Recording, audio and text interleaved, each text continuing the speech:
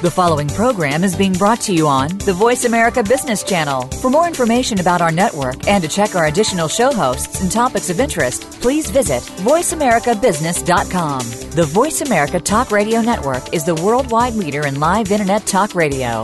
Visit voiceamerica.com. The views and ideas expressed on the following program are strictly those of the host or guests and do not necessarily reflect the views and ideas held by the Voice America Talk Radio Network, its staff, and management.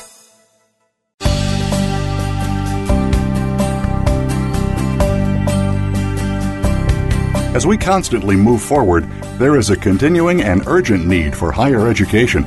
It's necessary for tomorrow's future and for a dynamically changing workforce. As the need for education is changing, so is education itself.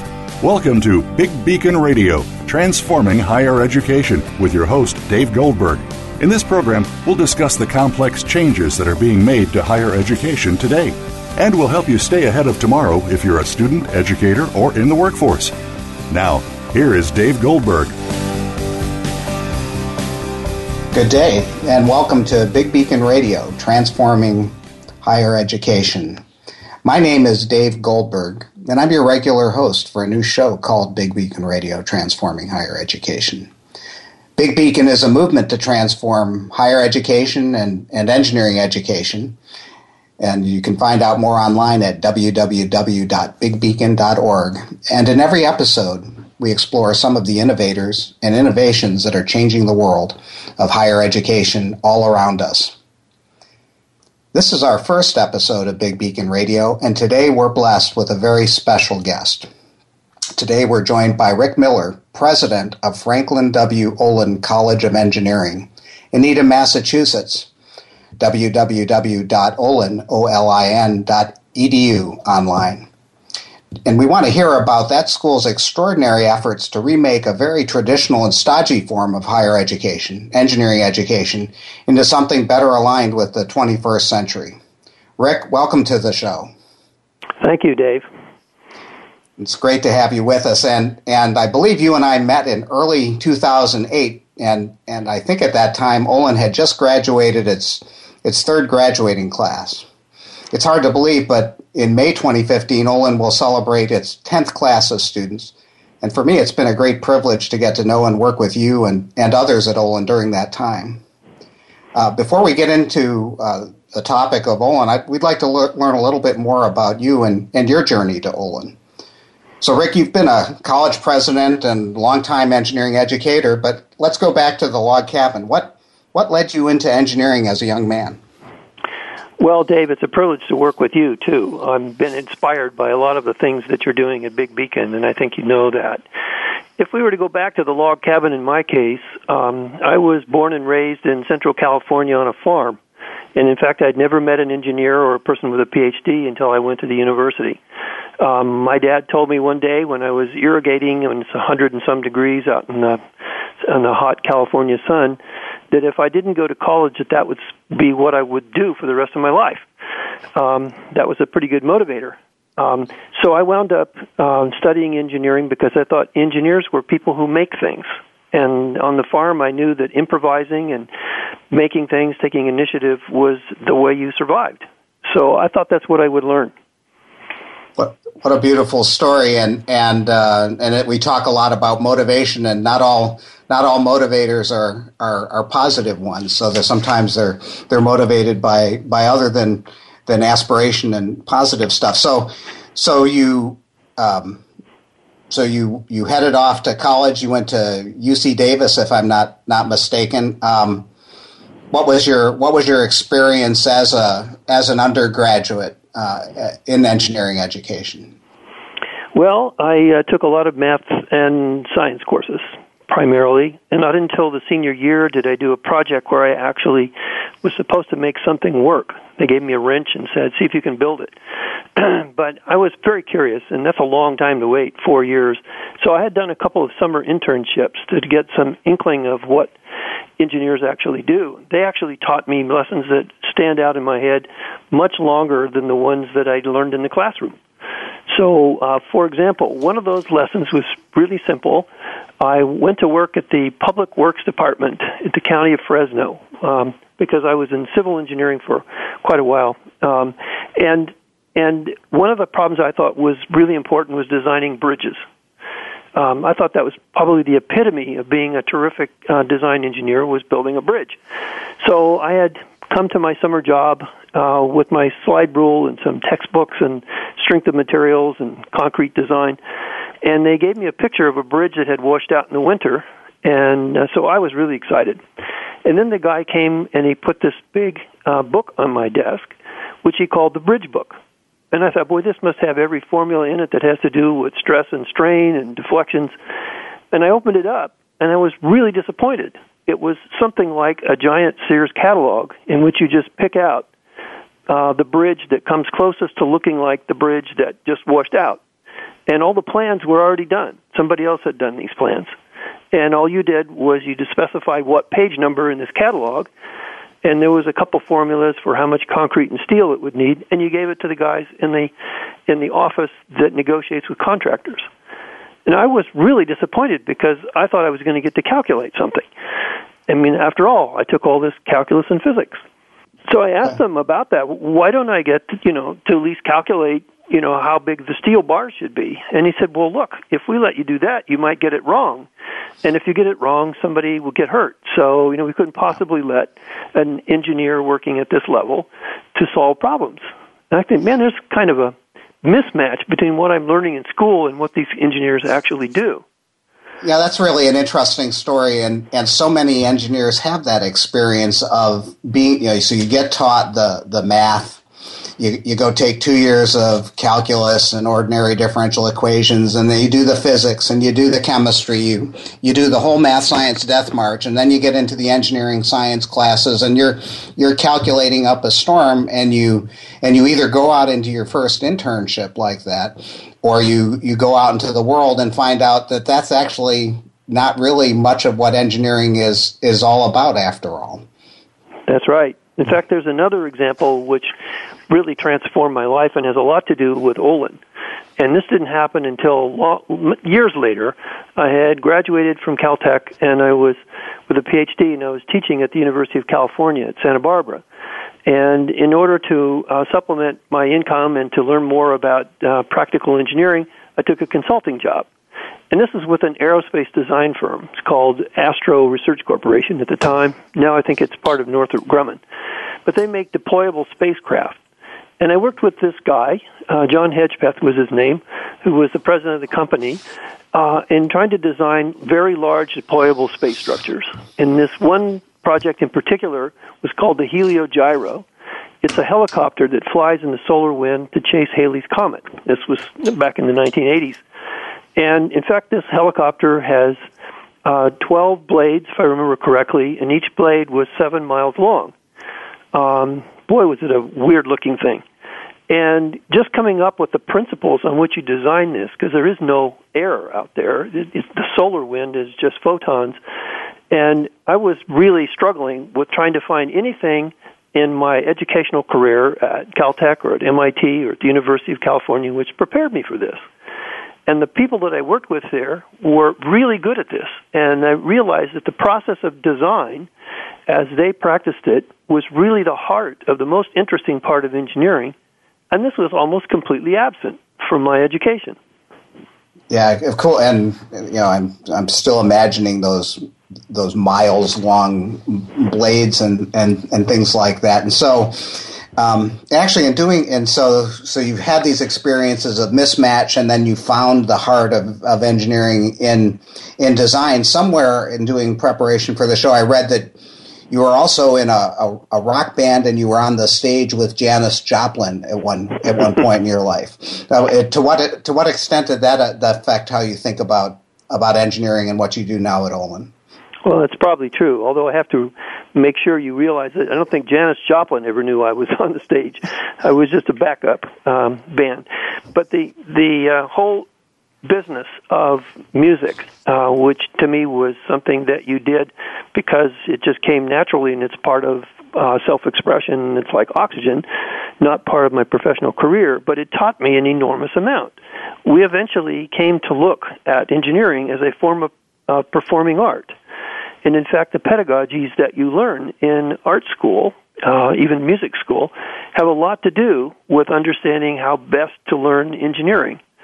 So I didn't realize this until years later when I had a daughter who studied the violin and the piano using the Suzuki method. I'm not sure how many people know about that method, but it's really a powerful pedagogy, and it requires the parents to be in the room with the teachers at the same time.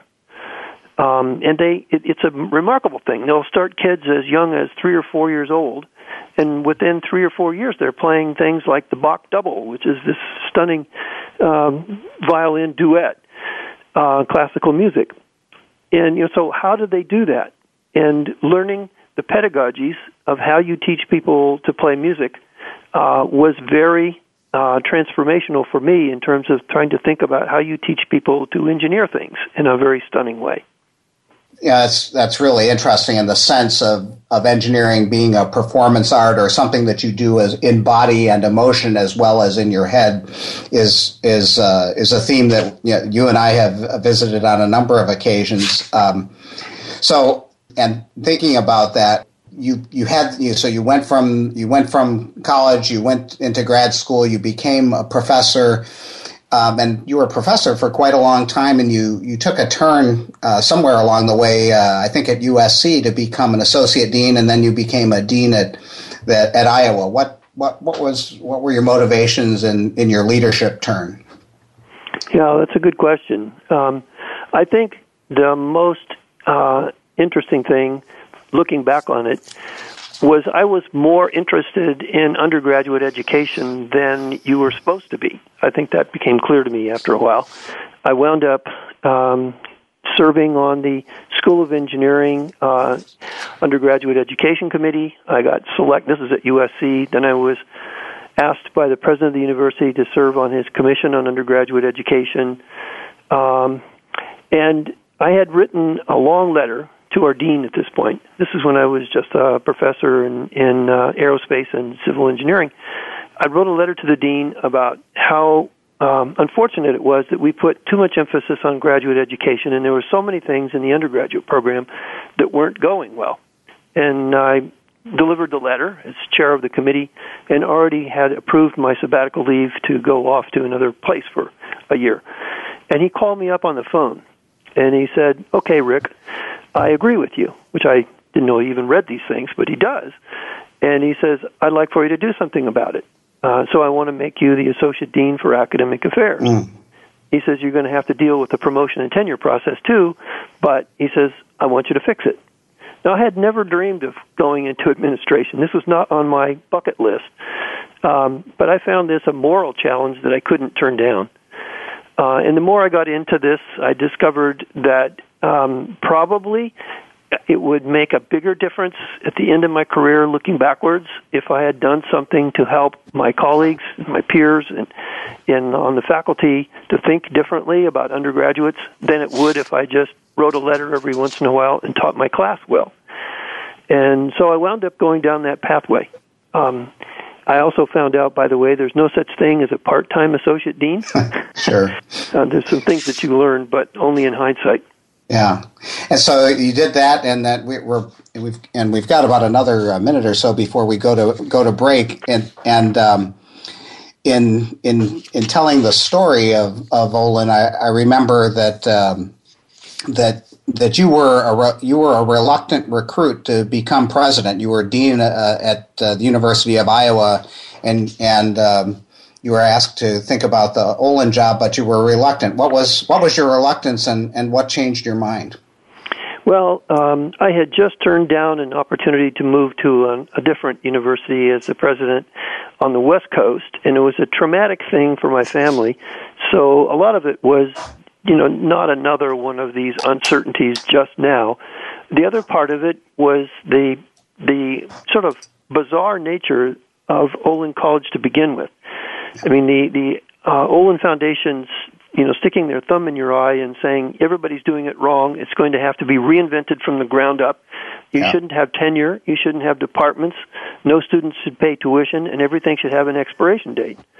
And it was like, oh my gosh! I mean, that's the more I thought of it, the more it became clear that maybe this was a project that's worthy of the rest of your life. Yeah. Well, so let's hold that thought, and we'll come back, and let's after the break we'll talk about the founding of Olin. This is Big Beacon Radio with special guest Rick Miller, president of Olin College, and when we come back, we'll talk about the beginnings of Olin and how a hiccup in the construction schedule turned out to be very important to Olin becoming Olin.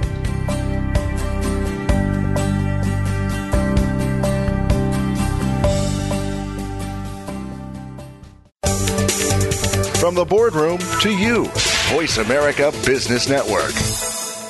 Change is coming to higher education like a freight train, but transforming higher education is challenging, full of risks and opportunities for administrators and faculty members alike. If you want greater success in bringing change to your university, college, department, or classroom, if you are starting a brand new school or academic program, or if you'd like to boost your own career, let David E. Goldberg of Three Joy Associates help. Dave is a leading speaker, author, strategist, trainer, and coach with experience in helping bring successful change to both academic institutions and careers around the globe. To learn more, contact Dave Goldberg today at deg@threejoy.com or go to the Three Joy Associates website at www.threejoy.com today. Become our friend on Facebook. Post your thoughts about our shows and network on our timeline. Visit facebook.com/Voice America.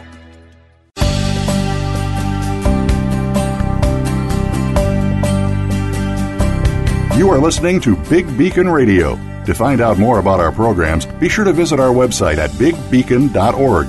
That's bigbeacon.org. Now, back to this week's show.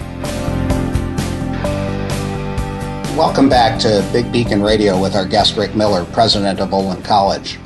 So, Rick, before the break, we were talking about some of the personal reasons why you were a little reluctant to consider Olin, and then the big challenge of doing something this big with the rest of your career, getting you to take the job. So you started to allude to some of the motivation and thinking behind Olin. Can you elaborate on that a little bit, please? Yeah, there were so many things that needed to be fixed. I mean, the small percentage of students, I think less than 5% of the bachelor's degrees in America each year go to students who study any kind of engineering at any university. That's the smallest percentage of any of the developed economies around the world. It's about 12% in Europe and about 30% in Asia. And it's a declining market share. And yet that small percentage of students are the ones who will touch a very large fraction of the gross domestic product in the U.S. And a lot of the students, about half of them who enroll in engineering in the fall, will never graduate in engineering. And many of those students who leave have higher grades than the ones who stayed, particularly those who are women. Just glaring with issues. So motivations behind this were really huge. And then this whole personal experience that design is really what engineering is about, and it's not what engineering education is about, and yet it's the most creative thing.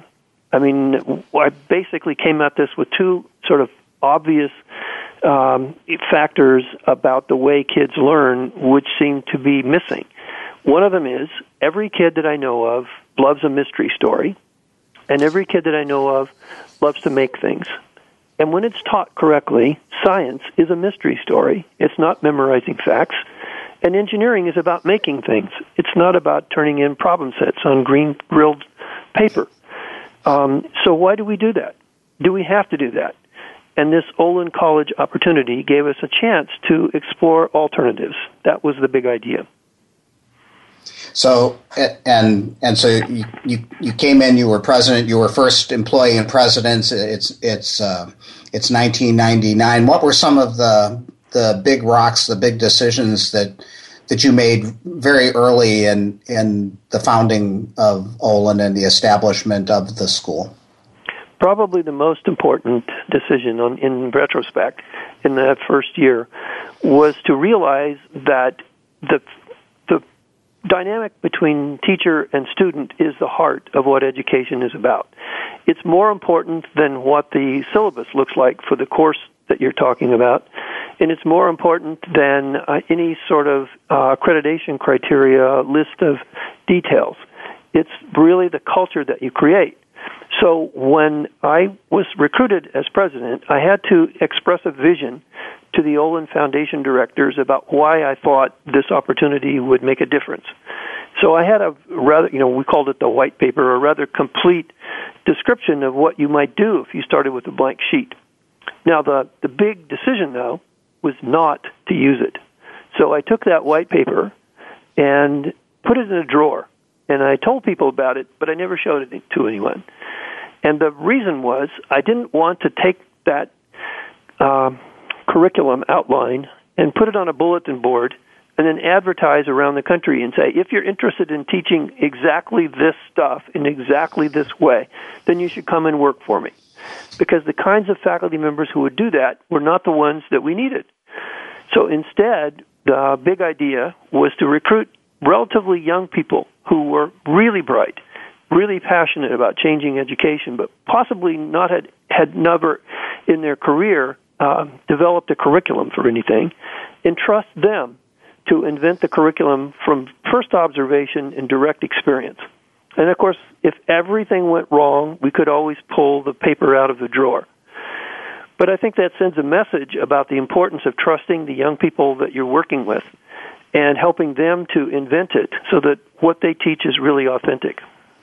It's interesting. We now use that T word, the trust word, a lot in talking about students and the unleashing of students by trusting them. But it's interesting to hear that word in connection with the founding of Olin and trusting really a group of fairly untested newbie faculty to do that. Actually, that was a pretty gutsy thing to do.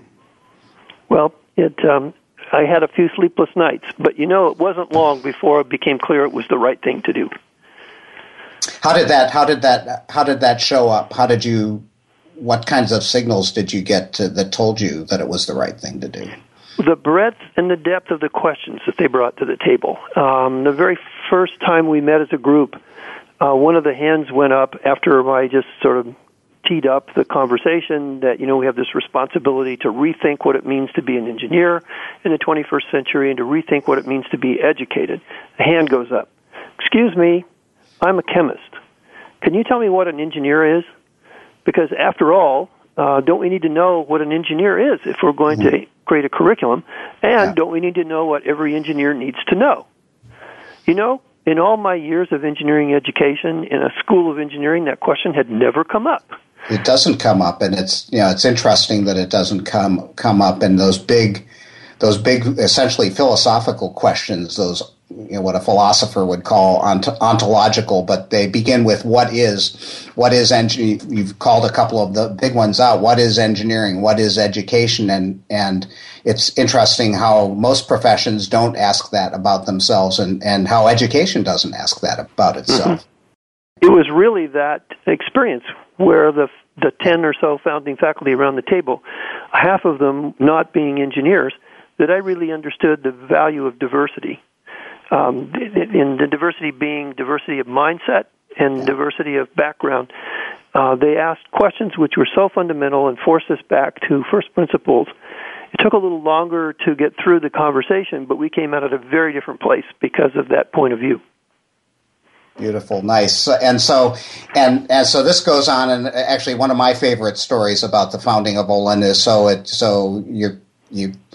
you go from that point with the initial faculty. You've got the buildings going up, and you find out that the buildings are, and you recruit your first class of students, and you find out it's 2001, and you find out that the buildings aren't going to be ready in time to open in that fall.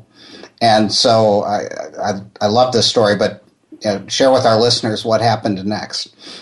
Well, it was very inconvenient timing. We had, as you know, creating something big like a school, you have many different parts that have to be created simultaneously, a little bit like cooking all the different dishes for a buffet dinner. You know when the guests are going to arrive, so you start each one of them in parallel. Well, in this particular case, the buildings take the longest amount of time to come up. And right in the middle, so about 9 months or so before the students were supposed to arrive, and we had already recruited a group of students. We had gone out and mail. We find out that the campus construction project is not going to be completed. It's going to be delayed by a year. And we began to think about what that means. And one of the problems is that you can't just write to these high schools that they came from and said, you remember that letter I sent you about this new school? Never mind, it's not going to be ready for another year. If we are that unreliable, we were afraid that they would never listen to us again. They were not going to send their best kids to us. Yeah. So we decided to make lemonade, and what we did was we created on the fly something we called the Olin Partner Year, which meant that we invited 15 boys and 15 girls to come and live with us in construction trailers on a parking lot for a year while the campus was under construction.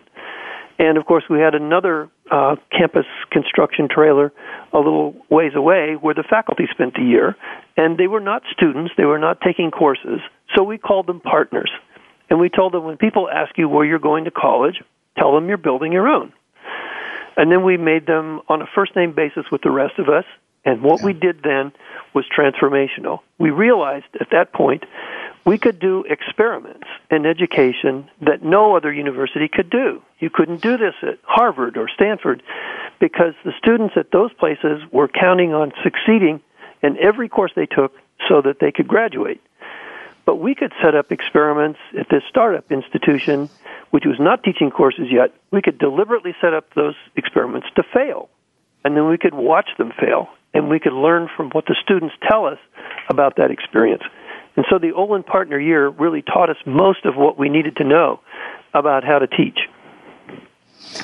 And such a beautiful story, and some of the best tasting lemonade that's ever been made educationally, in my view. And so what was the so you basically credit that for teaching you the things you know. But in what ways did that change the nature of what Olin has become?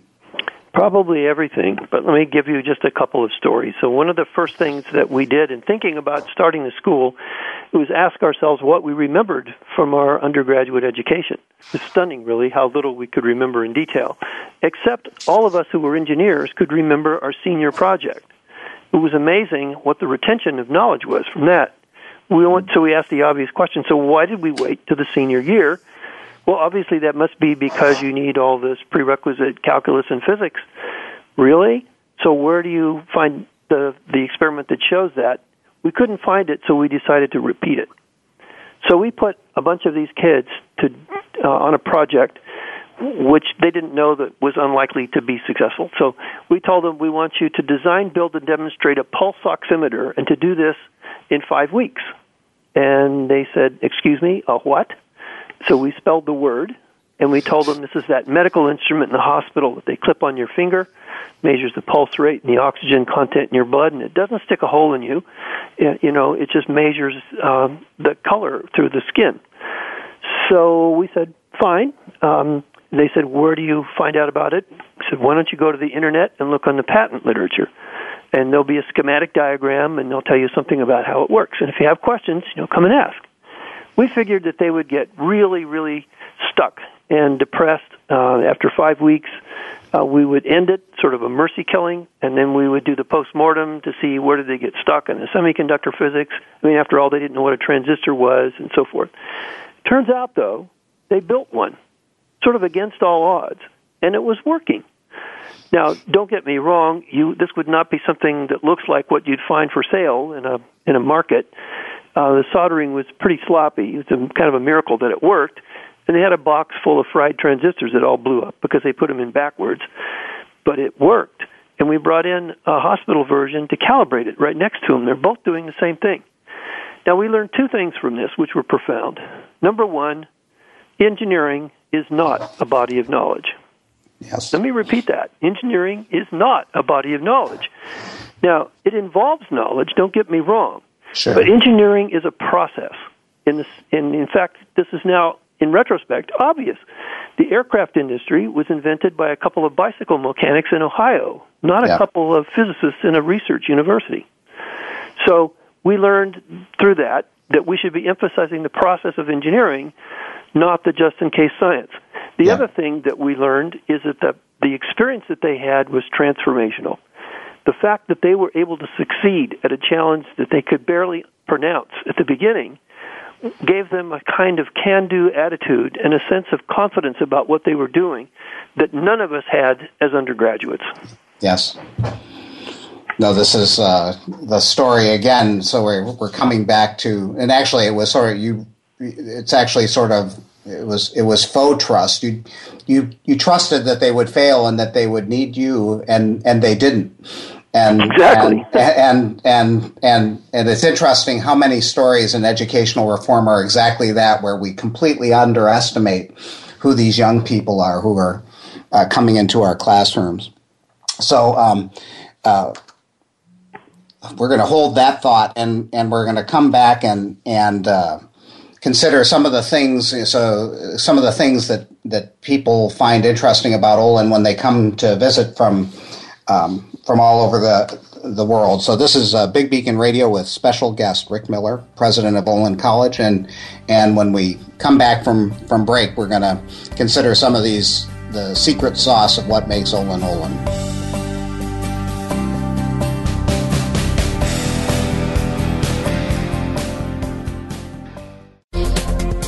The business community's first choice in Internet Talk Radio, Voice America Business Network. Change is coming to higher education like a freight train, but transforming higher education is challenging, full of risks and opportunities for administrators and faculty members alike. If you want greater success in bringing change to your university, college, department, or classroom, if you are starting a brand new school or academic program, or if you'd like to boost your own career, let David E. Goldberg of Three Joy Associates help. Dave is a leading speaker, author, strategist, trainer, and coach with experience in helping bring successful change to both academic institutions and careers around the globe. To learn more, contact Dave Goldberg today at deg@threejoy.com or go to the Three Joy Associates website at www.threejoy.com today. We're making it easier to listen to the Voice America Talk Radio Network live wherever you go on iPhone, BlackBerry, or Android. Download it from the Apple iTunes App Store, BlackBerry App World, or Android Market.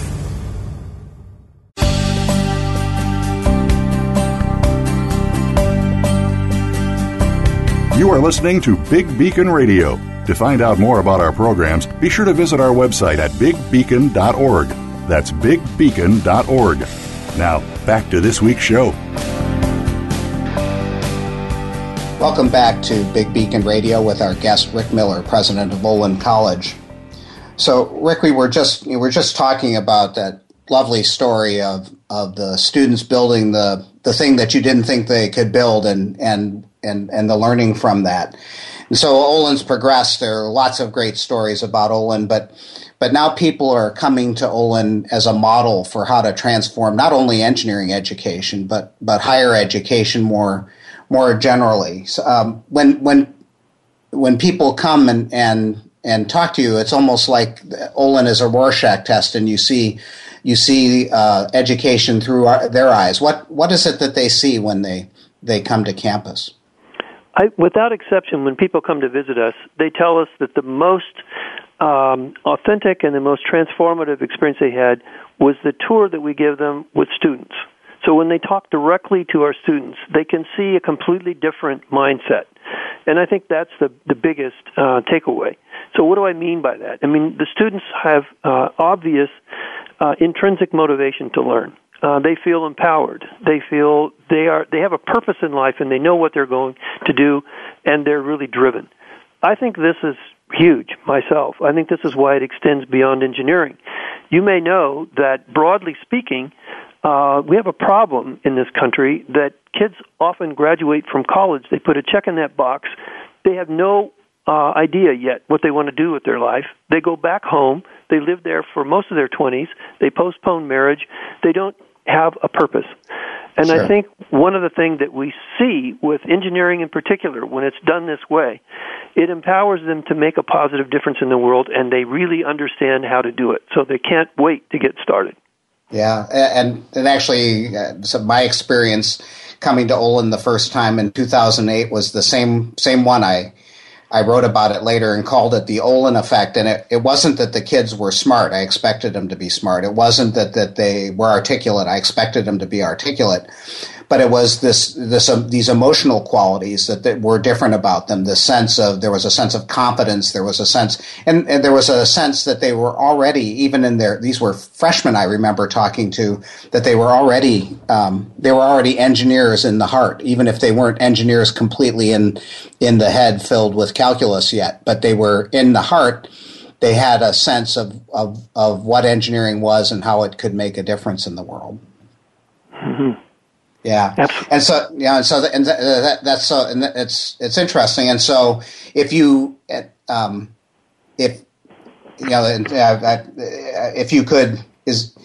bottle one thing and send it out to other schools of engineering or other schools of higher education, is that it? What would it be that you would bottle and give to other schools? I guess one of the most important takeaways from the experiment so far is that, and I believe this is true universally across cultures, across disciplines, I think we routinely underestimate what students are capable of doing. Yes. We overstructure their day, and as a result, we take out all of the joy, all of the fun, all of the discovery and the sense of purpose that could fuel education. I mean, look at the fact that kids are dying to get on Facebook when they get out of school. They have bottled up creativity in the sense of wanting to become the most important person in somebody else's life. But we've channeled that out of their educational experience, and so they have to scramble to try and put it back in. Imagine what it could be if we had reversed that, and this business of self-expression became central to what education is. Yes. Yeah, and I love that. That actually ties back to your being a rock musician and being on stage and the stories about musicianship. This notion of expression that education and what you do with it is actually it's not just vocation. Yes, it is vocation. Yes, it is a job, but it's expressing who you are in a very fundamental way. Mm-hmm. Yeah, and so I think one of the things we have to get on the table here is, I've heard this about a gazillion times, and it's I have to confess it's a little annoying when I hear it, because I actually don't think it's true, but I'll hear something like this. I know you've heard it too. So you'll be talking to some faculty at a cocktail party or something, and they'll say something like, well, if I had $500 million, a dedicated teaching faculty, no tenure, and new buildings, and Rick Miller is my president, I could build an Olin too. And so I guess when I hear that, I think that it underestimates the specialness of what Olin has become and how, in some sense, fragile it was. But when you hear that people say that or make that objection, what's your reaction to it? Well, exactly the same as yours. It's in a way, it's unfortunate. It's a bit of a distraction to think that this is something that you can buy and that it has a big price tag. In fact, most of the time, when I meet people from around the world and they ask, what can I do in my circumstances to improve education? I'll tell them it doesn't cost you a thing. Let me suggest two things, which I think will transform your undergraduate experience. Number one, ask your faculty members to sit through the courses that they have assigned their other students to take. Have you ever done that? I mean, you have these assumptions about what students are going to see, and that sitting in a lecture and taking notes and taking tests will produce this kind of integrative understanding. If you actually sit through it, you'll be amazed at how different it is than you thought. That's number one. It's one of those Yogi Berra things. It's amazing what you can see by looking.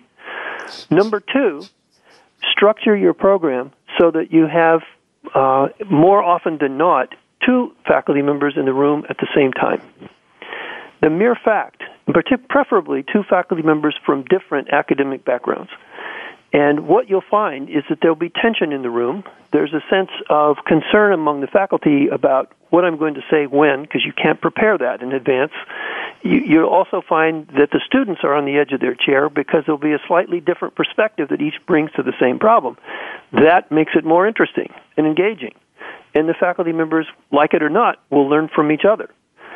But can that be done? Yes, it can be done. For example, I'll bet you have a course in almost any engineering school where students have to take a humanities course like history, and they have to take a science course like materials science. Consider teaching them together in what we'd call a double-wide course, where you have both instructors in the room at the same time, and the kids get credit for two courses, and then intertwining it in a way that the students can't tell you what they're learning. I don't know whether this is science or whether this is history or what, but I just know that you have to learn this in context. Yeah. Did you know, by the way... And there's some great examples like that at Olin, for example, John Stolk and Rob Martello collaborating on what amounts to a history class, combining study of Paul Revere and the metallurgy of Paul Revere as coppersmith and metal worker. So there's some great examples like that at Olin and elsewhere. Exactly. Olin's a special place, and sometimes when people want to work with Olin, they don't realize how small it is. It's something, what are you, pushing 350, 400 students now, 30, 40 faculty. It's of that order of magnitude. And so when you look at, and I taught at a big public school, the University of Illinois, with 400 faculty and 7,000 undergraduate students. So in business, we would call Olin a pilot plant or an incubator. But what can and some of the skepticism and the $500 million objection comes from people at big state schools. What can a big state school or a large research university learn and take away from Olin? Well, obviously, that's the purpose of Olin. Olin was actually designed, they spent the $500 million not to create just another small engineering school, but in order to become essentially a privately funded STEM education laboratory that could give away its ideas to larger institutions that could scale them up. And, of course, the work, Dave, that you and I and others did between Illinois and Olin is a good example of that. Our method of making this work is to create a summer program where the faculty from other institutions come together with a vision for some kind of change in their institution, and then they spend a week or 2 weeks working with faculty here more as mentors than as lecturers to try out those ideas, to feel what it feels like to be a student in the classroom that they have been teaching in, and what they could feel like if the classroom were restructured around different questions. So it's really a mindset change, and that doesn't cost very much money. But you need to take a look institutionally, and I suppose you could actually explain this much better than me, Dave, about how to spread these ideas once you come back to the large institution. Well, and I think, Rick, you said it before. It doesn't cost a thing, and that was sort of in working with Olin. That was the surprise of some of the work that we did with iFoundry, was that we didn't have a budget. We had $100,000 to do a little pilot program, and yet what we noticed that what the good stuff was the same good stuff at Olin. It was the confidence. It was the sense of purpose. It was all the things that you said before. It was the Olin effect, and that didn't cost a dime. That it was, it was simple, but it wasn't easy because it required faculty to trust students in a way that we're not used to doing. So does this stuff? Okay, we've been talking about engineering. Does this stuff work outside of engineering? And how does it land differently? We're convinced more and more by people that we're running into around the world that it has an equal application to the broader picture of higher education in general. For example, we're working with a group in India called Ahmedabad University in the Gujarat province, in which the entire multi-dimensional research university is adapting these same principles across all of their undergraduate education. They're relatively early in the process, but they've been really amazingly successful at getting results right off the start. I'm convinced that if we've understood broadly that young people are capable of doing much more than we think, that a lot of the structuring that we provide for them is unnecessary and is for our benefit rather than theirs, and that when you put the joy of discovery and trust them to do things in their own way at the center of what we're doing, it's really transformative. And it doesn't matter whether it's engineering or philosophy or history or business. Yeah, beautiful. No, and you see it in other places too. It's just the important variables that we're talking about in many ways. You know, some of the variables are things like, well, making and things like that, but a lot of them have almost nothing to do with engineering, and it seems to translate very well. So we're going to take one more break, and this is Big Beacon Radio with special guest Rick Miller, president of Olin. And when we come back, we're going to check in with Rick and see what's next for Olin College, and in his view, what's next for higher education.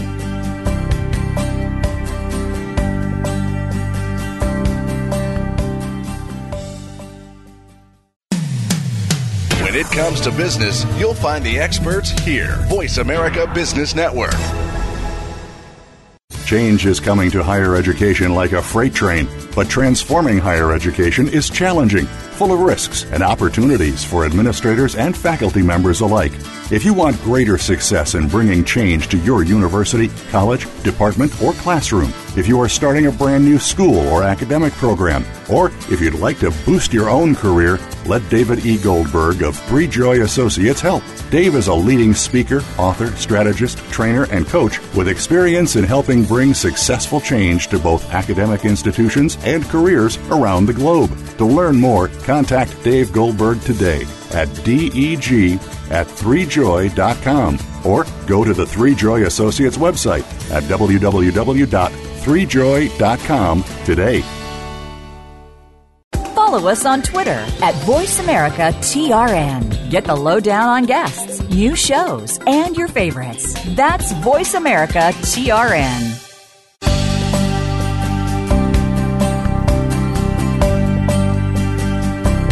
You are listening to Big Beacon Radio. To find out more about our programs, be sure to visit our website at bigbeacon.org. That's bigbeacon.org. Now, back to this week's show.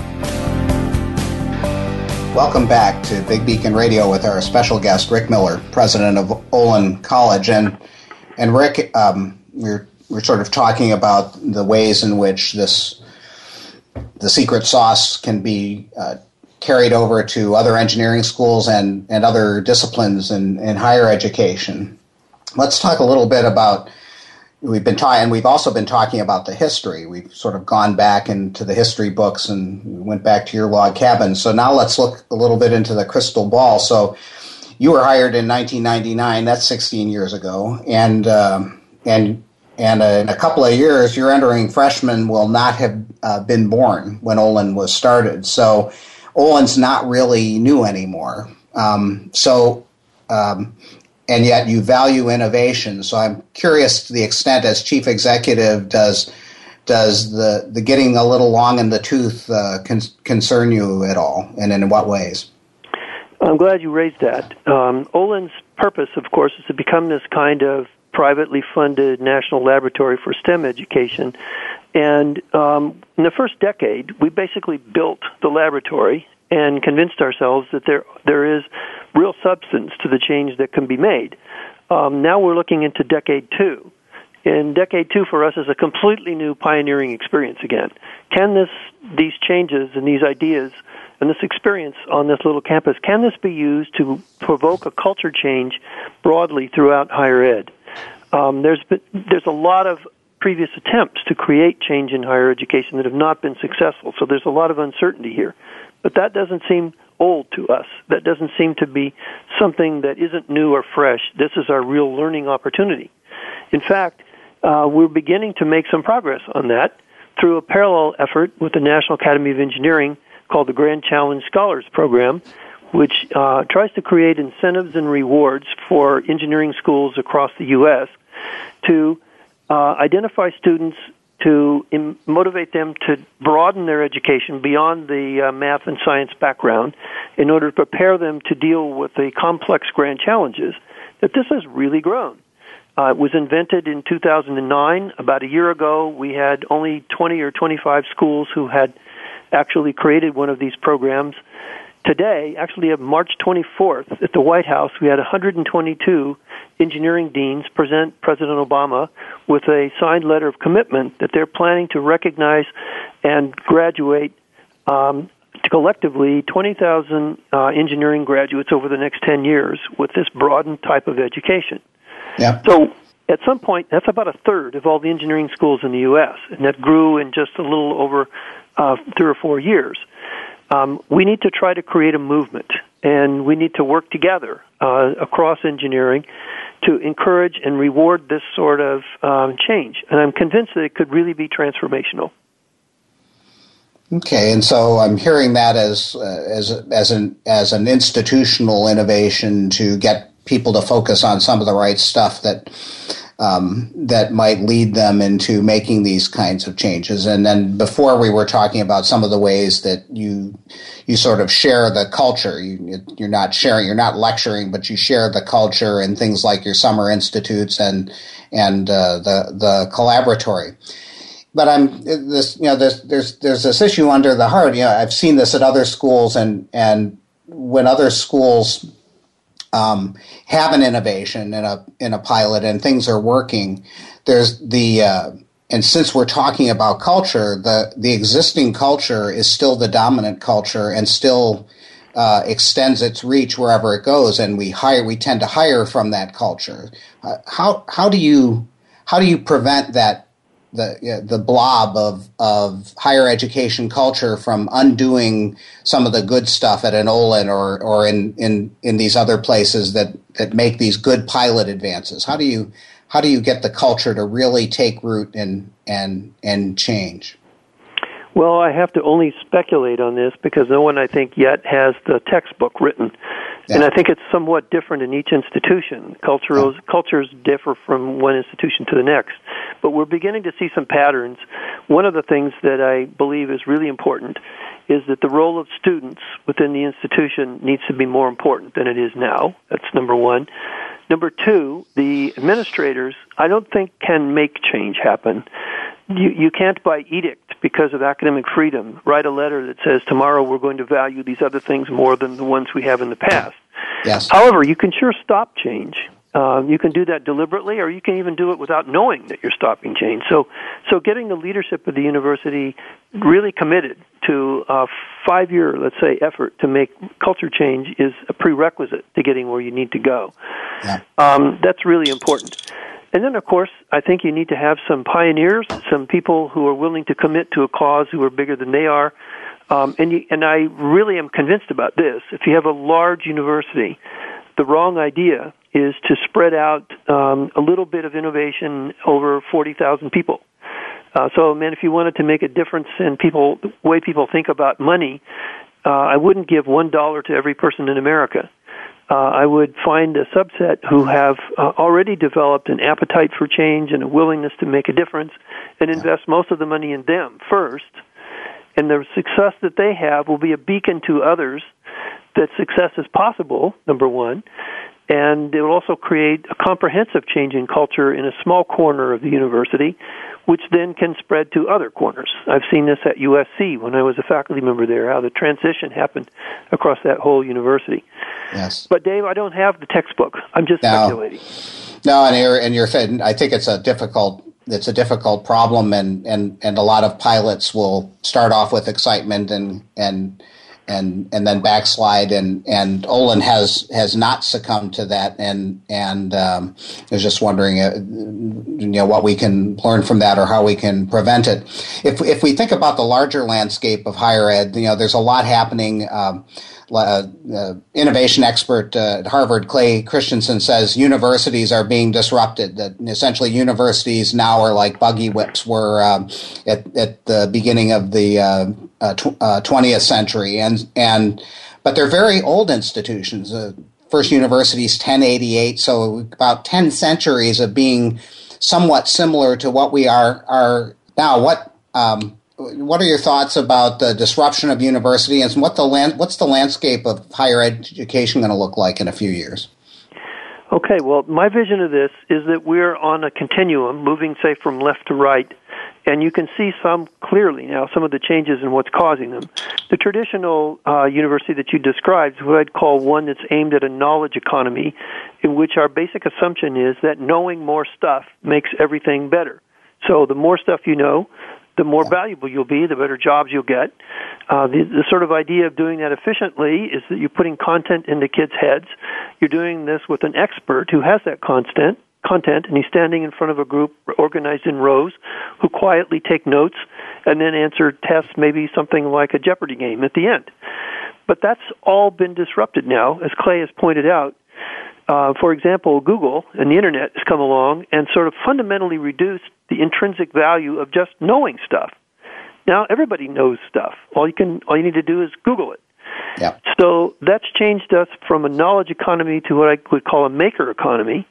In the maker economy, which this transition is going on right now, what you'll find is that it's not just about putting stuff into kids' heads, but there's also stuff coming out. As they imitate what others do and then compare that with what they do in order to improve it in this sort of continuous improvement cycle. That's how they build skills. And so the way you do that now is not with an expert that stands in front of the room, because Google has replaced that. Now the role of the teacher is the sage is the guide on the side. They're sort of the coach. Yes. And the optimal organization is to have students around small tables working on some kind of a maker project. Beautiful. And the outcome is not about what you know, it's about what you can do with what you know. It's about mastery. Great. Where this is going. And we've got about 30 seconds left, so we'll let you finish that up, and also as you finish up, let people know how they can find out more about Olin. Terrific. This is going to what I'd call an innovation economy, where now it's what comes out of kids' heads that matter. It's original ideas and insights. If you want to find out more about Olin College, I would recommend that you go to our website, which is www.olin, that's olin.edu. My email address is richard.miller@olin.edu. I would be glad to connect you with our folks who run the Summer Institute. Beautiful. Thanks so much, Rick, and appreciate your sharing experiences back to the log cabin through the founding of Olin and to the current day. You've been listening to Big Beacon Radio, Transforming Higher Education with Dave Goldberg. Special thanks to our guest, Rick Miller, president of Olin College. And join us next month when New York Times bestselling author Dan Pink joins Big Beacon Radio to explore the future of higher education.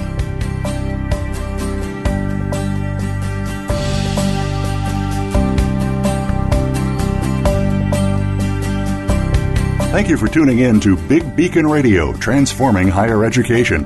Please join David Goldberg soon for another edition. New episodes are heard every month on the Voice America Business Channel. For additional information about our programs or to find out about the next show, please visit bigbeacon.org. We'll talk again very soon.